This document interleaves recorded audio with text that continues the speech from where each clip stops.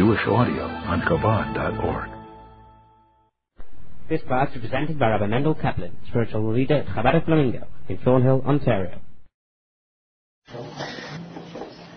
So today's class we're going to call Miracles and Trials.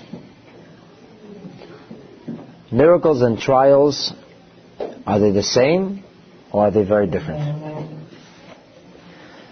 Let's stop and think for a moment now. What's the two biggest complaints everybody has to God? First of all, why me? Right? Why are you giving me these trials and tribulations? And second of all, how come you don't make miracles for me? Right? How come in the old days there was miracles? How come we don't have miracles? And how come things are so difficult? Why is everything going wrong? Would you say that the two issues of trials and tribulations and miracles or wonders are connected or disconnected? Do they seem to be the same thing, or do they seem to exist on opposite ends of the spectrum? What would you think? Connected. You think they're connected? You're just guessing that. I think they're probably connected because it would seem obvious. Naturally, when you look at it. But I think they underlining they're connected. Naturally, they seem disconnected though, right? Yes. One is something that bolsters our faith. One is something in which Hashem is seemingly reaching out to us. And the other is something that challenges our faith. It seems Hashem is ignoring us. How come Hashem is not taking care of us? Why am I being challenged? Why do I have these trials? Whereas miracles, wow, God loves me. He's taking care of me. I didn't deserve it. I didn't earn it. It shouldn't have been this way. And somehow everything fell into place. So the next two Mishnahs in chapter 5, Mishnah 3 and Mishnah 4, are going to deal with trials and tribulations and miracles. And interestingly, in Mishnah 4, they're actually put together in the same context, which seems to indicate that there may be some hidden connection here. Of course, to understand the connection between things like this, we have to have a deeper understanding of the subjects themselves. So let's first learn the Mishnah. Asara Nisyonis. Remember that chapter 5 is full of the number 10. Right? Everything goes by context of 10. We talked earlier in 2 Mishnayos about 10 generations. We talked about 10 utterances. So now we're talking about 10 tests or 10 trials. Now remember that the number 10 symbolizes wholesomeness, perfection. Just as we see in the world of mathematics or accounting, we always round things off to the closest 10, the closest decimal. So the number 10 spiritually represents perfection. Every single one of us has 10 soul powers, or 10 dimensions in the neshama, and those 10 dimensions of the neshama, if somebody serves Hashem with all of them, we would say they served Hashem completely, in perfection. If you serve Hashem only with your mind, so one studies a great deal of Torah and one understands a great deal about Torah. However, a person is not ready to feel anything, can't develop any emotion towards Yiddishkeit. Are they serving Hashem perfectly? Obviously not. If somebody is very, very fervorous and has a great amount of feeling, but they don't understand very much of anything, is that serving Hashem perfectly? Also not. So, to serve Hashem perfectly means to be involved and engaged in Yiddishkeit, in our service of God with all of our faculties. This is the idea of 10, meaning perfection. So, Asara Nisyonis, Nisnasa Avraham Avinu. Our father Abraham, the first Jew, experienced 10 tests, 10 trials and tribulations. And the Mishnah tells us, the Amad Bechulam. He stood up in them all. He stood through. He was able to withstand the various tests that he had. L'hoidia, so that it would be made known, Kama chibasai shel Avraham Avinu. How beloved or how cherished was Avraham Avinu? Sounds kind of strange, no? If you love somebody, what would you do for them? You give them trials, right? Is that what you do to people you love? Or people... Huh? We don't challenge the people we love, right? We like to do things to the people we love. Okay, but here Hashem did something deliberately. Okay, it's a good point. That's it. They for sure challenge us. Would that be a barometer of love to see how much we challenge? It could be a standard. Okay, so let's first take a look at what were the 10 challenges that Avraham Avinu had. And after you understand what the 10 challenges were, then maybe you understand how the Mishnah says that this is for the purpose of letting it be known, or of publicizing the love of Avraham Avinu. Okay, test number 1. The Bartanura tells us the first challenge that Avraham Avinu had was called Ur Kasdim. Ur, in Hebrew, comes from the word or. It's an idiom of the word light. What creates light most of the time? Fire. Fire creates light. Ur Kasdim was a fiery furnace. And the fiery furnace was built for the express purpose not of baking bread, but of barbecuing Avraham Avinu. Right? Nimrod, who was the king, was very, very frustrated with this man. And therefore he decided that he would punish him publicly, make a spectacle out of it so that everybody else would learn. And they would know you don't set up with Nimrod. And when Nimrod tells you there's no God, there's no God. And when Nimrod tells you pagan worship is the only thing you're allowed to do outside of your own personal business, then that's what you engage in. And don't confuse people with these ideas of monotheism, or a God that can't be seen or felt. So Avraham Avinu is thrown into a fiery furnace. In those days there was no television. There wasn't even a telegraph. How'd you get the word around? If there was, tell a woman. Okay. You said that, I didn't say that. So the answer is, you did something that was very striking. You built a large prop. Till this very day, when somebody wants to advertise that something major is going on, you build something or you place something that's visible. You know those big blow-up things you put on top of a building sometimes? For $200, right? What does it do? A neon sign. But it took something simply that's large in size. It creates attention. So Nimrod didn't just kill Avraham Avinu. That would be very easy. Could have done it very discreetly. Instead, he spent the time building these giant ovens. So there was a tumult about it. There was construction workers and people who were contracted for raw material. So what are they building these ovens for? Oh, the ovens. The ovens are getting built. And everybody was talking about these ovens, and the word got out that there was this guy, Avraham Avinu, a big troublemaker, that the ovens were being built so that he should be destroyed. He should be killed along with all of his ideas. So word got around. Everybody knew about these giant ovens, and Avraham Avinu was put at the test. He said, do you believe in God? He said, of course I believe in God. That's what I've been telling everybody. That's very nice. If you continue to say that, you are going to take a trip in the ovens. Do you still believe in God? What would most people do? So, well, in that case, now that you explained it to me, I don't really believe in God. There was no precedent. Nobody was used to giving their life away for anybody. In fact, the basic human instinct is survival. There are 3 basic human instincts that psychologists have identified. Number 1 is the human mind is always looking for food, always looking for sustenance. Number 2, the human mind is always looking for survival. And number 3, the human mind is always looking for an appropriate partner with which to procreate. These are the 3 basic things. And if you think about what drives people, it's usually one of those 3. It's their hunger for one thing or another. It's the people's aggression, which in a very, very primitive society would mean to kill, but where people figuratively kill, destroy other people's careers or get other people out of their way because they have to advance. And finally, the thing that sells books and movies and gets everybody else interested in everything. That's the 3rd basic instinct. So Avraham Avinu's basic instinct as a human being is to survive. So to survive, if the question is survive or not, to be or not to be, what should the answer be? To be. Every human being wants to be. It's not normal not to be. It's not normal not to survive. And Yiddishkeit doesn't really tell us that we shouldn't survive. On the contrary, generally speaking, Judaism says you should survive.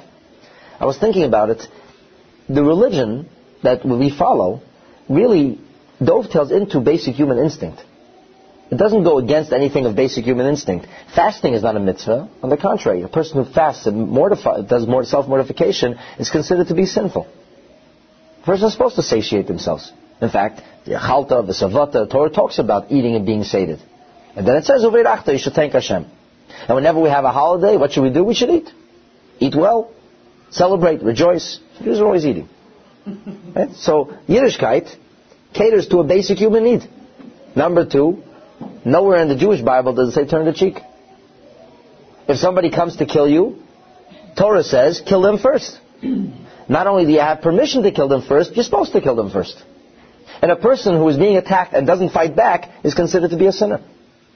Now, not everybody is capable of fighting back, or people are terrified or frozen, don't have the wherewithal, the capability, but somebody would have the capability And they're not afraid. And somebody comes to them and says, well, if you want to kill me, that's your problem. You can do as you please. I'm not going to do anything back to you.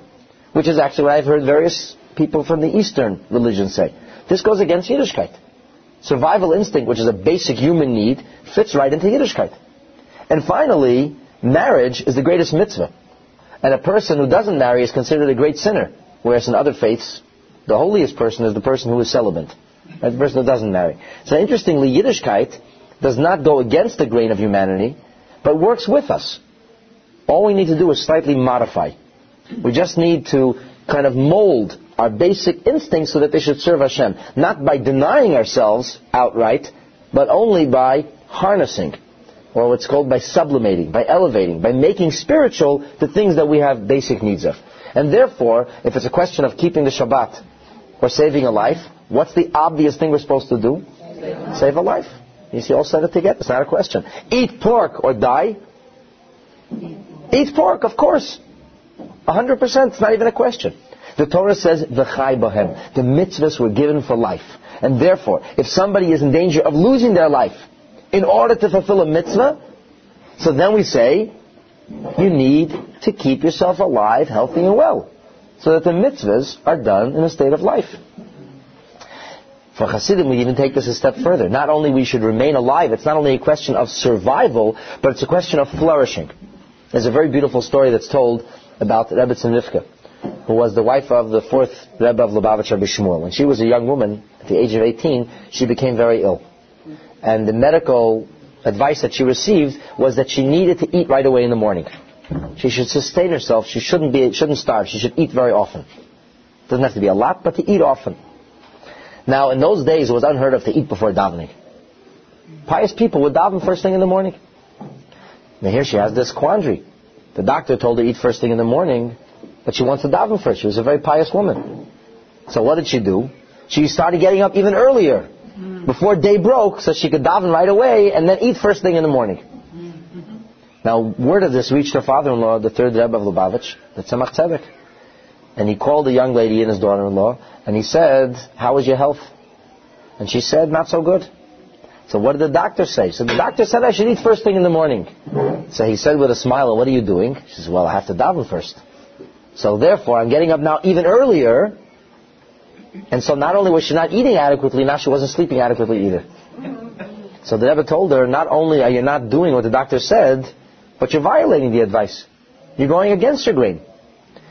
And he told her the following. He said that he heard from the Alter Rebbe, who heard from the Maggid of Mezritch, that about mitzvahs it says, V'chai bohem. You should live in them. V'chai bohem means that if we have a question of violating a mitzvah, we're staying alive, what should we do? We should stay alive. So therefore, the Torah's dictate, V'chai bohem means live in them. Mitzvahs were given for life. So the Maggid said it's not just a question of live in them.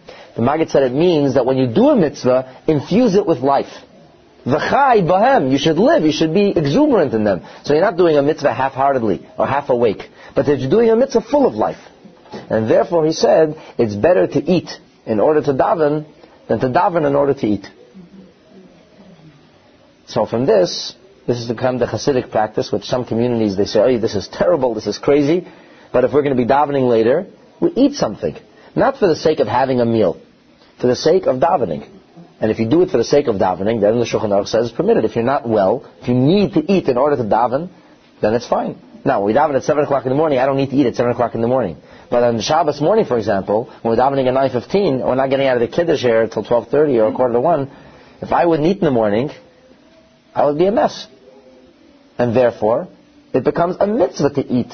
Because the mitzvah is not going against davening, it's not a contradiction to davening, it lends itself to davening. The eating allows for an appropriate davening. So the point is that keeping or staying alive is not just a question of survival, but to flourish, to be healthy. And to be healthy, thereby to be able to keep the mitzvahs. Yes? What's happening with the time of the Inquisition?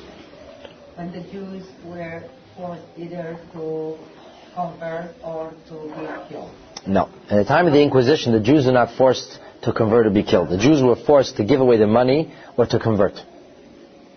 And they chose to keep their money. And then they said, you know what? God will understand. We have beautiful homes, and a lot of money, and fancy positions. We will go underground with our Judaism. And that was wrong. The Marranos are not heroes from a Torah perspective. Now the fact is that many Marranos were burned at the stake. Many Marranos ultimately, when the big question came, are you Jewish or not?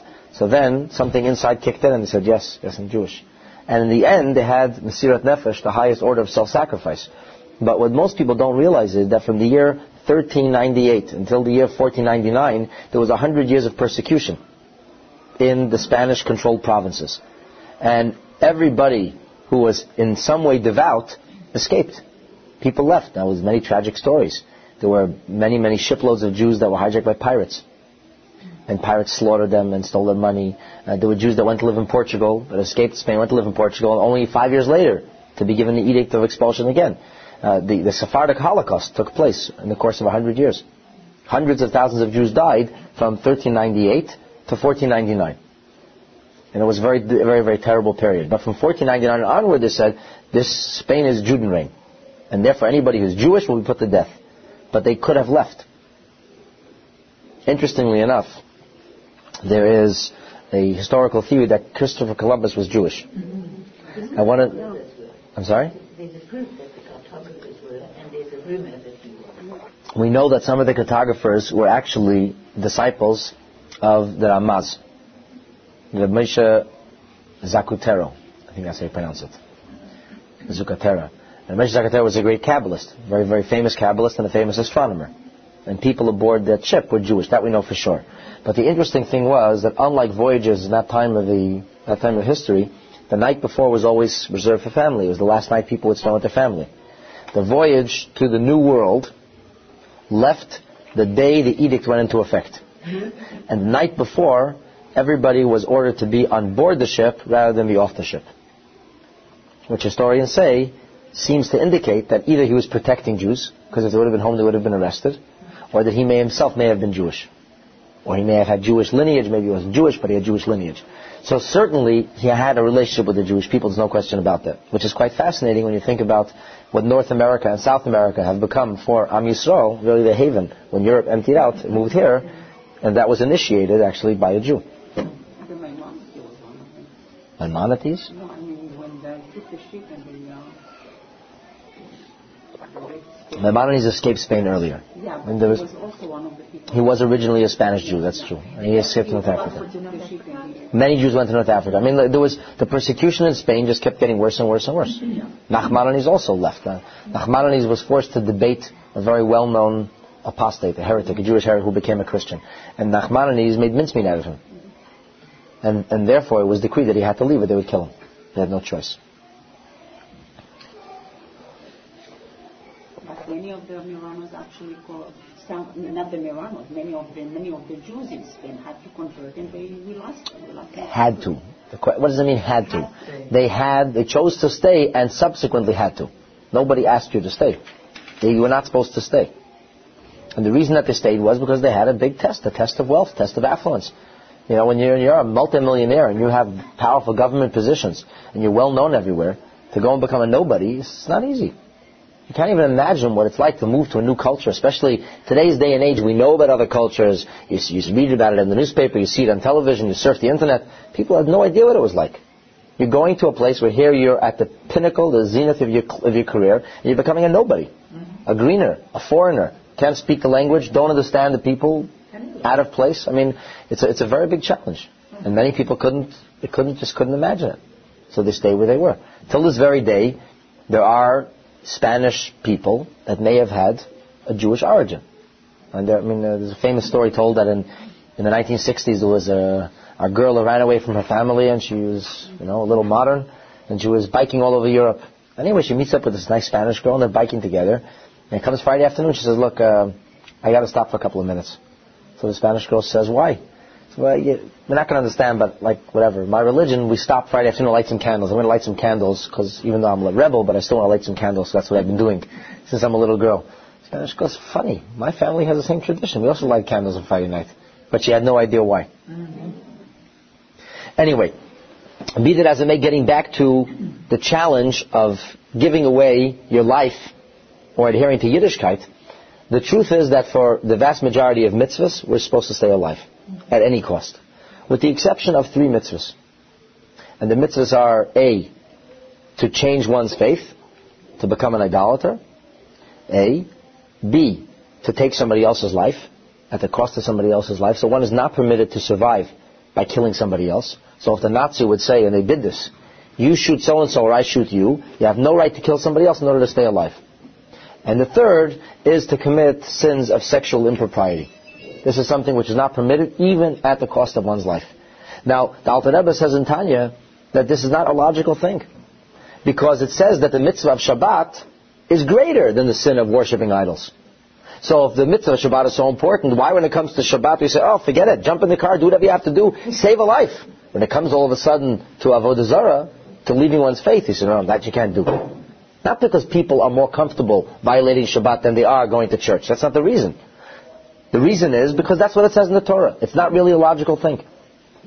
There is one exception to all of this, and that is within a time called Shas Hashmad. Shas Hashmad means when the Jewish people are being persecuted and the powers to be are trying to stamp out the Jewish faith. When they try to stamp out the Jewish faith, then we have absolutely no right to violate anything. Then we must stick to our guns. Even the smallest thing can result in the dismantling of our faith. And therefore the Gemara says if it's a question of Arkasa de Misani, which means shoelaces, shoe straps. In times of the Gemara, the Jews wore black shoe straps, the Romans wore red shoe straps. It says even to take off the black shoe straps, a person should sacrifice his life. And this is why in communist Russia, there was Yidden who stayed faithful by Torah mitzvahs for anything, if it costed their life. Both of my great-grandparents lost their life. Both my grandfather's father and my grandmother's father were both sent to Siberia and killed. One because he made farbrengens in his house. Where does he have to make farbrengens in your house? He knew Hasidim have to have farbrengens, and everybody else afraid to make them in their house. So he said, you make it in my house.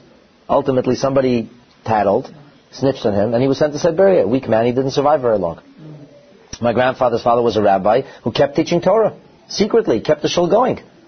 And they warned him, if you keep the shul going, we're going to arrest you. He says, I have to keep the shul going. And he was arrested. He was arrested on Stalin's birthday. It was Stalin's birthday gift. They used to do purges in honor of his birthday. And he was sent off to Siberia, where he continued to do what he was doing and try to schlep Yidden together. And eventually they sent a bunch of hooligans to beat him to death, because they considered him a troublemaker. Now, where in the Torah does it say you have to make a minyan, and that you risk your life for making a minyan or for being a rabbi? The answer is Shas Hashmad. Shas Hashmad means a time of danger. Time of danger means you don't move one iota, because one thing leads to another thing, and eventually anybody who didn't stay steadfast became totally lost in communist Russia. There was nothing left. So we have these ideas where a Jew is asked to give his life, but it's made very clear in the Torah that this is an illogical thing. It's not something that's rational. It's not a rational decision. It doesn't really make sense. Our faith was one that celebrates life, not death. Other faiths celebrate death or glorify death. We do not glorify death. We glorify life. Life is the holiest and most wonderful thing. So here, Avraham Avinu has no precedent. Nobody in the world has ever seen somebody give his life for something else. It goes against the basic human instincts, and yet, when Avraham Avinu was asked the big question, publicly, he declares his faith in Hashem. Because he senses that this is either going to destroy faith in Hashem forever, or that his self-sacrifice will make a point. Somebody's ready to give his life away. Avraham Avinu didn't know he's getting saved. In fact, somebody cannot be ready for self-sacrifice and say, well, I'm going to do it, but I know God's going to make a miracle for me. So therefore I'm ready, since miracles are happening anyway. Avraham Avinu had no such inklings. He had no such designs. There was no preconditions. He said, I'm ready to give my life. And Nimrod threw him into the fiery furnace. Miraculously, Avraham emerged unscathed. Now what happened after was, Avraham Avinu had a brother. And the brother was kind of involved. He was always, he supported his brother. So when they asked Haran, Avram's brother, said, do you believe? He said, I don't know, what is Avram doing? Avram said, I believe. Avram gets thrown into the fire, a miracle happens. He said, Haran, you believe? He said, yeah, sure, I believe, of course. Miracles happen, of course I believe. And Haran, unfortunately, did not survive. That's why they raised Lot? I'm sorry? That's why Avram adopted Lot. That's right, Lot was Haran's son, yes. So this is Avraham Avinu's first big test. And Avraham Avinu emerges unscathed, still standing. Now, I have to tell you that there are different opinions in the biblical commentators what exactly were the 10 tests of Avraham Avinu. Avram had many trials and tribulations. The question of what are the official 10? So it really was more than 10 tests. But what are the 10 major ones? Nachmanides and Rashi have a dispute. But I'm going to follow today the interpretation of the Bartanura. Because we're learning Mishnah. And the Bartanura is the foremost commentator of Mishnah. So this is the first thing. He says that was the first great test. The second great test was Lech Lecha. Why was Lech Lecha such a test? Well, we talked earlier about the idea of leaving your home. Leaving everything that you're comfortable with. But the Rebbe once explained it went a step further. Avraham Avinu's life was dedicated to what? Teaching, spreading the word, making a difference. Avraham Avinu has spent the last 75 years of his life, or at least the last 72 years of his life, either developing ideas or reaching out to others. At the age of 48, the Medrash says Avraham Avinu perfected the whole theory of monotheism, this idea of faith. So certainly from the age of 48 to 75, he was practicing very, very strongly for almost 30 years. And he was very successful. For going into the fire and coming out didn't weaken his cause, right? Made him into a champion. He became a hero. So Avraham Avinu was very successful.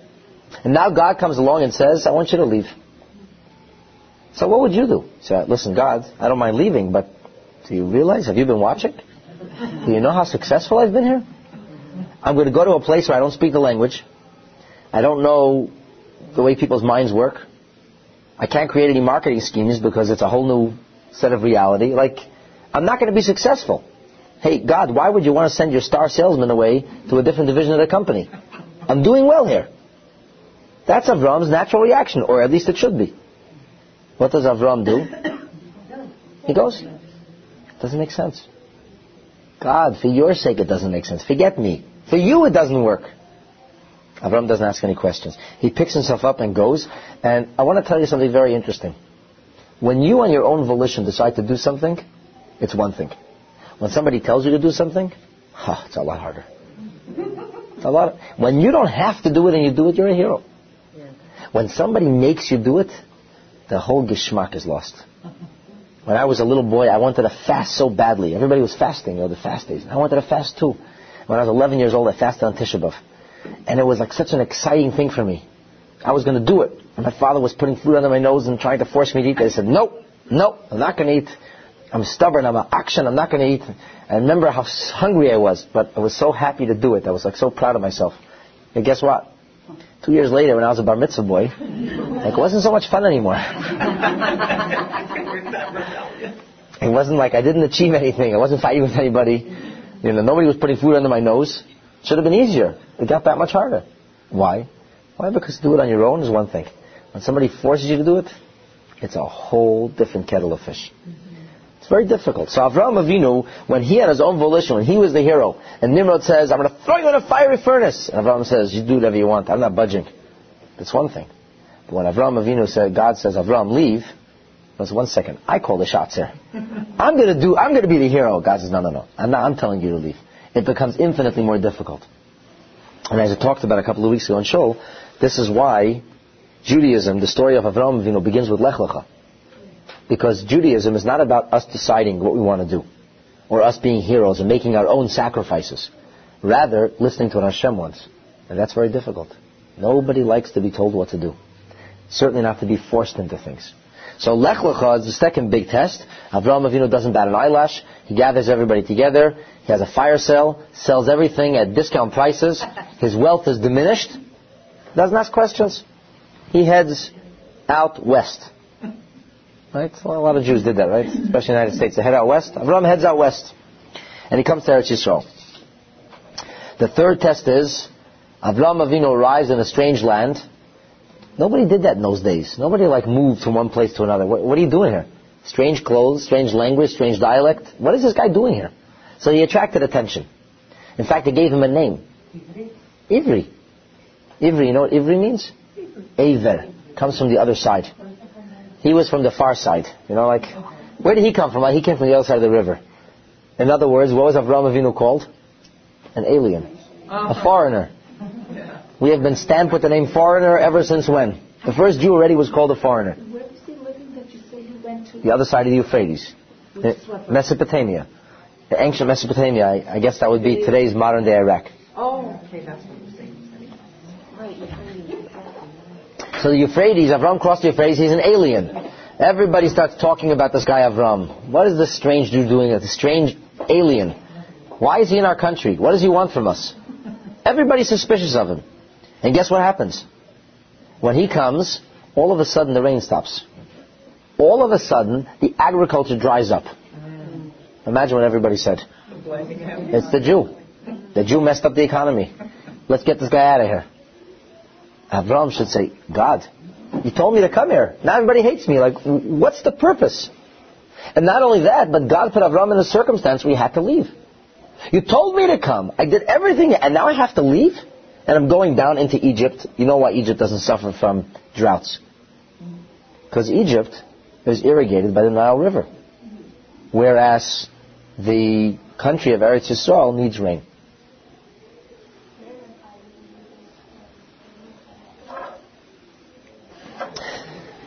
This is interestingly the contrast that's always drawn between Eretz Yisrael and Eretz Mitzrayim. Mitzrayim represents hedonism. Mitzrayim represents a person being fixated on self. Yes. And Mitzrayim represents idol worship. What is an idol ultimately? I can worship whatever I can make, whatever I can see, whatever makes sense to me. That which is beyond my imagination, beyond my orbit, I cannot worship that, I cannot relate to that. Eretz Yisrael, of course, represents the idea of rain. Where does rain come from? The heavens. So where are Jews always looking? To the heavens. Esa Einai. I raise up my eyes. Eretz Yisrael is a place that's supposed to make you believe. Mitzrayim naturally is a place conducive to idolatry, pagan worship, and so on and so forth. Anyway, Avraham Avinu has to go down into Mitzrayim. Mitzrayim is known to be a very, very immoral place. So immoral that Avraham Avinu is afraid for his life. And that's no questions asked. The fourth test, everything goes wrong for Avraham.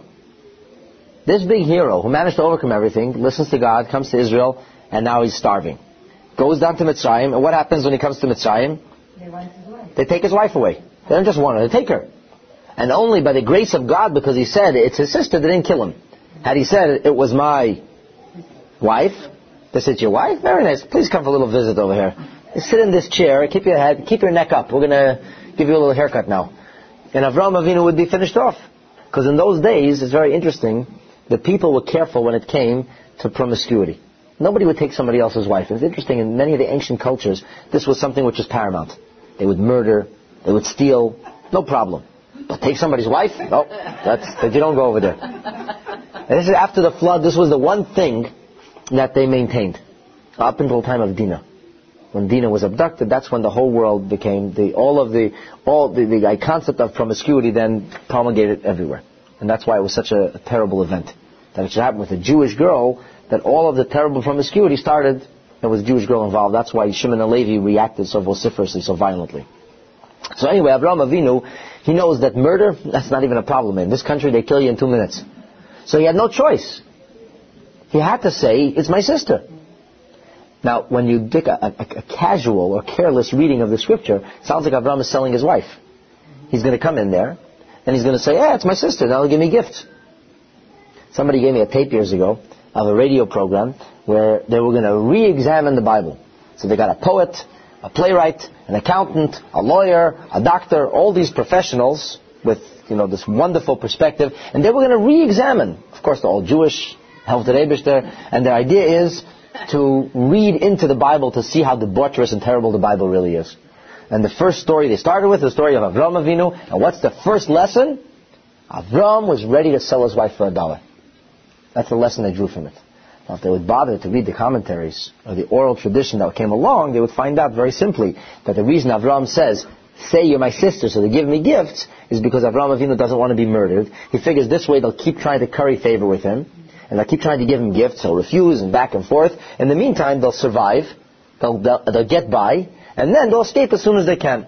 Avraham Avinu didn't imagine that they could get a king involved. But Pharaoh got involved. He doesn't have to have questions for her. Pharaoh's people arrived, and she was gone. Now, Avraham's going to think this is crazy. This doesn't make any sense. I listened to everything God said, and where has it landed me up? In Egypt, without my wife, what happened? Miracles happened, and Avraham Avinu leaves Mitzrayim a short while later, and he comes back a very wealthy man. So interestingly, all of the tests resulted ultimately in Avraham's success. It all worked out for the best. When you look back in hindsight, Avram came to Eretz Yisrael, he had no way to survive, no way to make any money. He had everything, everybody else around him was doing very well. Instead, Hashem made everybody poor. They go down into Mitzrayim. Who was the only wealthy one coming back?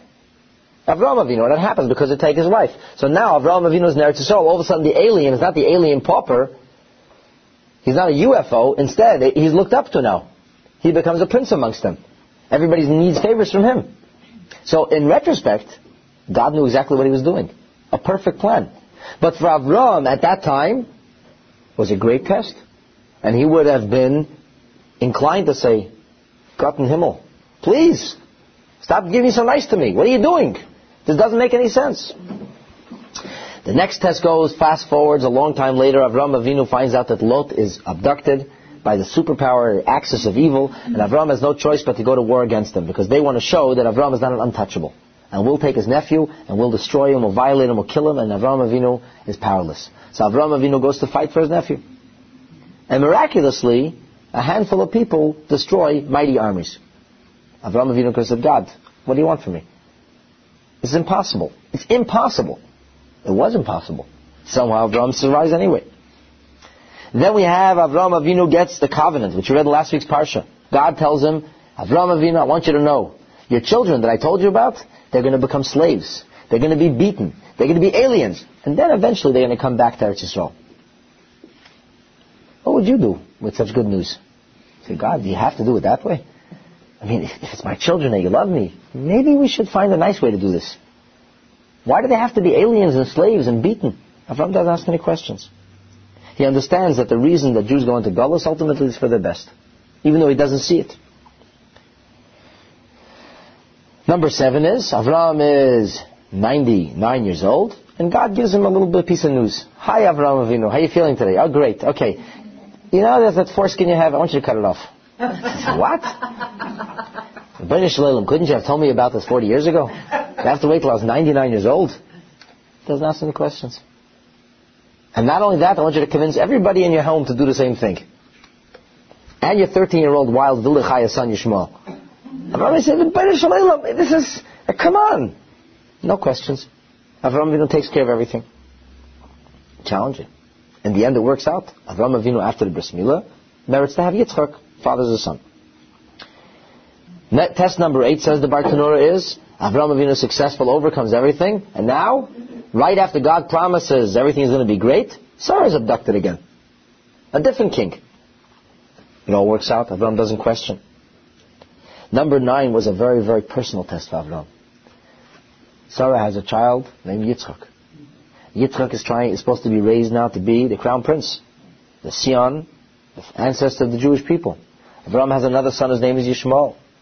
He's Abdul Bechaya. He doesn't like Yitzchak because he finds that he's being displaced by this little kid. He's 13 years older, 14 years older. So Yishmael starts trying to influence Yitzchak to dirty his mind and maybe to kill him. Sarah says, it's not going to work. I can't live in this house and raise a Jewish child with a Vildachaya living in the same house. It can't work. She tells Avram, out he goes. Out Hagar goes. We have a job here. Avram says, I can't do that. Me, Avram? Mr. Do-it-all, Mr. Kindness, Mr. Good? How could I do that? How will it look? What will everybody say?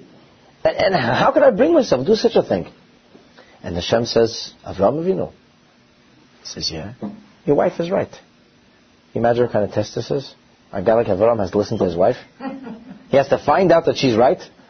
And he has to go against his grain.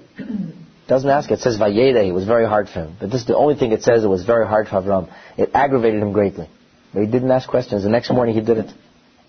And finally, of course, the 10th test, which we just read about 2 days ago in Shul, the Akedah. Where Yitzchak is raised up on the Akedah and doesn't ask any questions. And it doesn't happen overnight. It was 3 days of traveling. And Avram Avinu did exactly what Hashem told him. So all of these tests, what was the purpose of all these tests? At the end of all these tests, how does Avram emerge? Battered, broken, beaten? He returns stronger. He emerges triumphant. He emerges spiritually perfected. So what's the purpose of the testing? Just take a look at timeline of Avram Avinu's life. What's the purpose of the test? Brings out the best. The word nisayon, which means a test or an obstacle, comes from the same Hebrew word as nes. What does nes mean? Nes means miracle. What else does nes mean? Nes in biblical Hebrew means a flag. A flag, a banner. What is the purpose of a flag or a banner? Show victory. Show victory, identifying mark. You raise the flag up. Who raised Avraham Avinu's flag? The Nisayon raised his nes. The banner of Avraham was raised through the challenges. So you see that although it looked like terrible things, ultimately Avraham Avinu's trials and tribulations, his tests, didn't leave him cut and bruised, but instead left him elevated and perfected.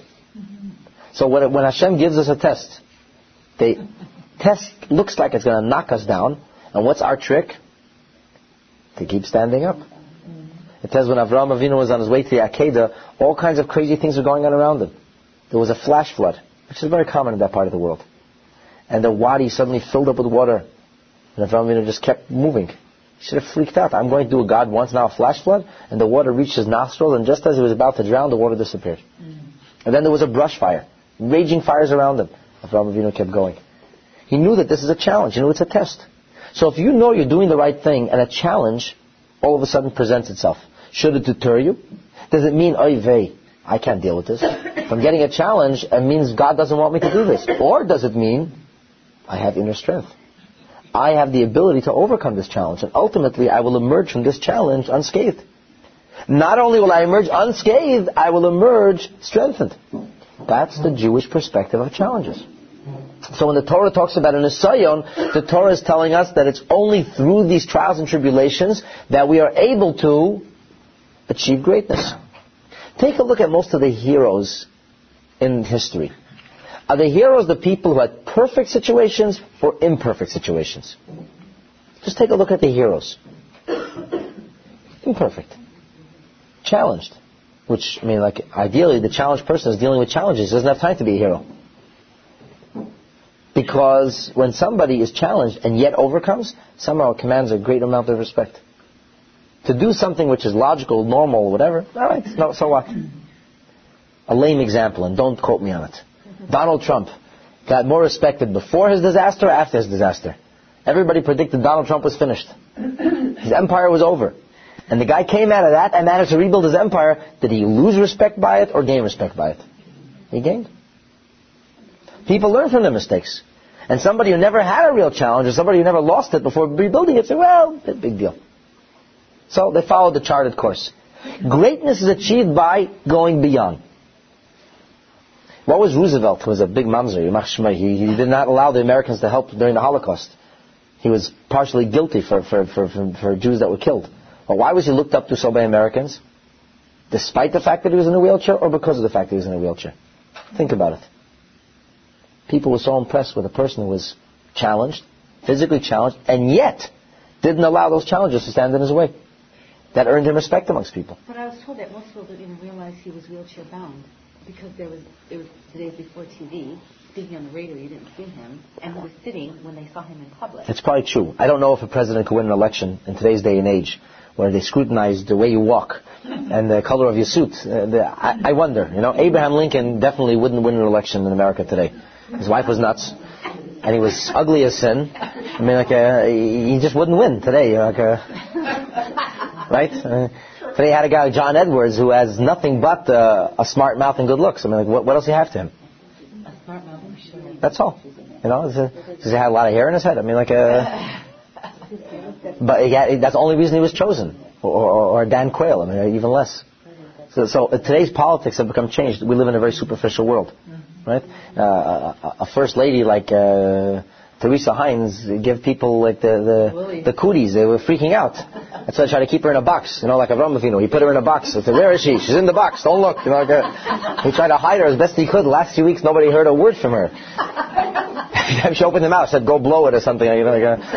Shove it. So I mean, Abraham Lincoln's wife was Meshuggah. We know that. Married Todd Lewis. Her name was. She was cuckoo. I mean, I'm an American. I'm sorry.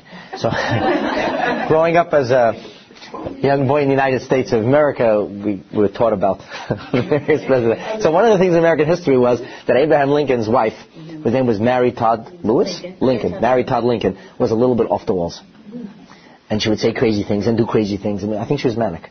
So I'm wondering today if a person like that could win an election with a wife who was manic. My guess is he couldn't. Right? So could Roosevelt win an election in today's artificial world? Maybe not. Maybe not. But the fact that he was in a wheelchair wasn't a secret. He didn't try to hide it. People were aware of it. It wasn't in their face all the time. But the truth is that it created respect, not a lack of respect.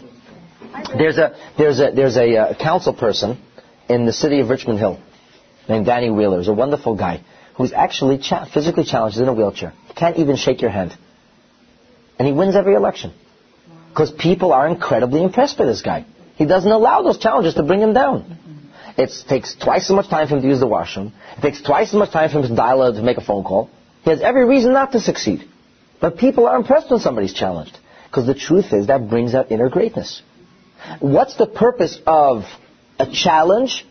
Nisayon, Chassidus says, or nisi, to raise my flag, raise my banner. It doesn't go against me ultimately, but when I'm challenged, it makes it look better. It makes me emerge stronger. But you have to realize that's only in retrospect. Hindsight is 20/20. When you're in the middle of a challenge, you can't see the forest for the trees. All you do is scream, this is impossible, I can't take it. And that's why it's a challenge. If we could see the result of the challenge, it wouldn't be a challenge. It wouldn't accomplish what the challenge accomplishes. It's only because we go through those challenges and yet persevere that we're able to develop in a positive way. Yes? Did you hear or read that Roosevelt had Jewish roots? So did Yoshka. Big deal. What does it mean? They traced the fact that he came from Danish ancestry. Jewish roots don't mean anything to me. I mean, it doesn't impress me. And some of our worst enemies came from Jewish roots. So what? The fact is that many, many people tried to get into the Oval Office during the Holocaust and try to stop the train transports that were going to concentration camps, and he refused to listen to this. That's a fact. It's documented. There was a hero, a Rosh Hashiva rabbi named Michal Ber Weissmandel, who came to the United States. He himself later perished in a death camp. He came to the United States with maps. He had maps of the tracks to Auschwitz, which the United States Army could so easily have bombed. They could have bombed them every 2 days. And the trains simply wouldn't have been able to get there. He could have stopped the infrastructure of Holocaust in the tracks. And they didn't. Because he was anti-Semitic, or he I think so. get involved, or? Well, not when you get involved. When people are dying is... What was Churchill's stance on the whole thing? Did he try? I don't know. Because he was a real hero. Yeah, he was. I don't know. I don't think Churchill had the ability to do things like that.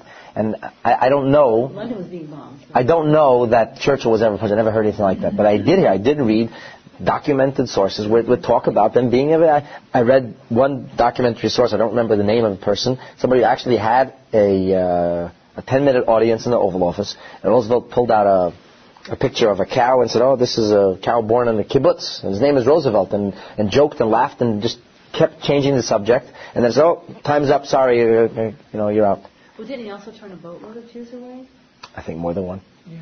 But he wasn't. The British were much more guilty of that. I'm just saying that the fact I'm not trying. What I guess I want to say is, don't quote me that Roosevelt was a hero. He's not my hero. I don't look up to him. I think that he's an anti-Semite. A friend of Joe Kennedy was a very famous Nazi sympathizer. What I'm trying to say is that forget about who he was or what he did. I'm just saying the fact that he was handicapped or challenged didn't make for less, but made for more. You could learn a lesson from everything. And that's like the idea of a challenge. So you say, God, if you wouldn't challenge me, I'd be more successful. Maybe. Maybe not. Maybe not. Now, sometimes when we get challenged, we get challenged. We have no choice. That's what they say, Ein Breira, they say in Israel. What do you want us to do? Pick us ourselves up and leave? Where are we going? Ein Breira. But the greatest challenge sometimes is the challenge of affluence. When they kill you with love. So we had people who were ready to fight to get into shul. When the shul was wide open, nobody's coming. What happened? Same people who were fighting. The same people in Russia that used to go at the peril of their life. Simchas Torah, there would be huge demonstrations in Moscow and in Leningrad and all major centers. Everybody would come and dance with the Torah. Speak to people who were in Russia in the 70s. Mamash at the risk of their life, KGB agents milling around everywhere. Are they going to arrest thousands of people in one night because they went out one night? So they overlooked it. But there was danger to it. And all those famous refuseniks, when they came out to freedom, very few of them were still fighting. What happened? Think about it. What happened? How come those Jews who were going at the peril of their life in 1970, in 2004, aren't coming here to Simchas Torah? Because when we're not challenged, all of a sudden, oh, it's available, so I'll go tomorrow. I'll go next week. I don't have to go now. But that doesn't mean it isn't a challenge. It's just a different kind of challenge. And sometimes it's easier when somebody challenges you, because you have no choice. But when you have to challenge yourself, and you have to find the strength inside to overcome the inner challenges, that could be even more difficult. The Rebbe a number of times talked about the virtue of American Jews. I mean American, Canadian, North American, Jews who live in freedom. In fact, the last time the Rebbe distributed a talk, rumination of his, was a mimer called Vatet Tzava, and the Rebbe makes this point. He says that the Maila, the supreme virtue of our generation, versus the generation that preceded us, who had incredible sacrifice. People who gave their lives for Yiddishkeit all over Europe. And yet those same people, when they came here to these shores, suddenly were not ready for the same kind of sacrifice. And the Rebbe believed that it was harder to be challenged from inside, or to challenge yourself. Subsequent to the Holocaust, there was a frenzied rebuilding. Everybody was challenged. Will the Jewish people survive or not? Now everybody's laid back. We survived. We overcame. We built. People are not as excited. You don't see that frenzied energy anymore. And that's the real challenge. The challenge is not when you lose. When you lose and then anyway overcome, that's a natural challenge. The challenge is when you just have to keep living. You have to keep challenging. Look at the state of Israel in 1948. The challenge, the fervor, the patriotism was unbelievable. In 2004, you don't have this. What happened? Decadent. People are worn down. They don't care anymore. They're not challenged in the same way. So this is the Torah way to look at challenges. Not as a negative thing, but rather challenges are Hashem's way of bringing out the best within us. Just like that 10-speed bike. Keep ratcheting up. The pressure is higher. You get better exercise. Bike moves faster. Right? The bicycle moves by pressure. Whether it's your treadmill or whatever kind of exercise you're doing, the way the premise is, the harder it is, the harder I'm going to work, the more effective it's going to be. This is the idea of Nisayon. Now, Meretz Hashem, next time we meet, we'll talk about Nisayon versus Nes. How is miracle one and the same? Miracle would seem to be the very opposite. Right? A miracle is simple thing. God is doing it for you. It's not a challenge. It would seem to be a weakness. So, Meretz Hashem, next time we meet, we'll talk about that in a minute.